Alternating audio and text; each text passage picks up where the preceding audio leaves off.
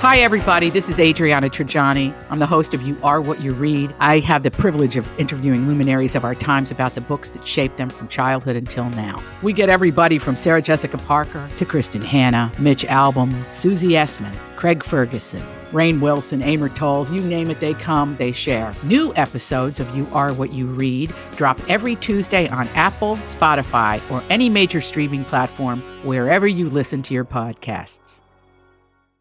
Your morning starts now. It's the Q102 Jeff and Jen podcast, brought to you by CBG Airport. Start your trip at CBGAirport.com. Hope you had a great weekend. I had a dream about you and Kristen last night, that the three of us went to a Mexican restaurant and they came to the table and made us guacamole. They had the make your own guacamole station. Oh, that's fun.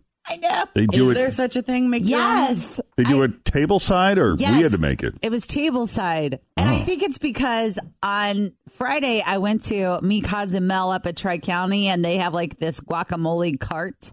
And somehow I have put you and Kristen and myself and the guacamole cart in a dream. Perfect. That's how you know your guacamole's really fresh. They make it right there in front of you. How random. I don't think I've ever even been to a Mexican restaurant with you guys. We considered Mexican this weekend. We ended up going in another direction. Good morning, guys. It's Monday, the 5th of November, 2018. We're Jeff and Jen. Oh, how'd you get it changed? Did you do that? I emailed someone to have it done. Wow, that was thank quick. Yes, I did. We were looking at the clock this morning and it hadn't fallen back yet, and we were getting ready to write a big 6 on a piece of paper to cover up the 7 so Jeff wouldn't be an hour off all morning. So that Ron Burgundy wouldn't be an hour off all morning. So we have a bunch of stuff to get you caught up on. Alec Baldwin is punching people again. Also, Pete Davidson is in some big trouble for an SNL joke. Uh-oh. And, boy, he's having a rough week, this He guy. really is, that dude. And why did Sharon Osbourne drug Ozzy? So we have a bunch of stuff to get you caught up on. The first E-News of the day is straight ahead next. Arrested. Alec was arrested on Friday for allegedly punching a guy near his home in Greenwich Village over a parking spot. TMZ says Alec had a guy standing at the spot to hold it for him, but another man swooped in and stole it. So Alec got out of his car and slugged him. Uh-oh. TMZ is also saying there's surveillance video showing the two men in a shoving match, which could make this, quote, mutual combat rather than an assault. And mutual combat is apparently not a crime.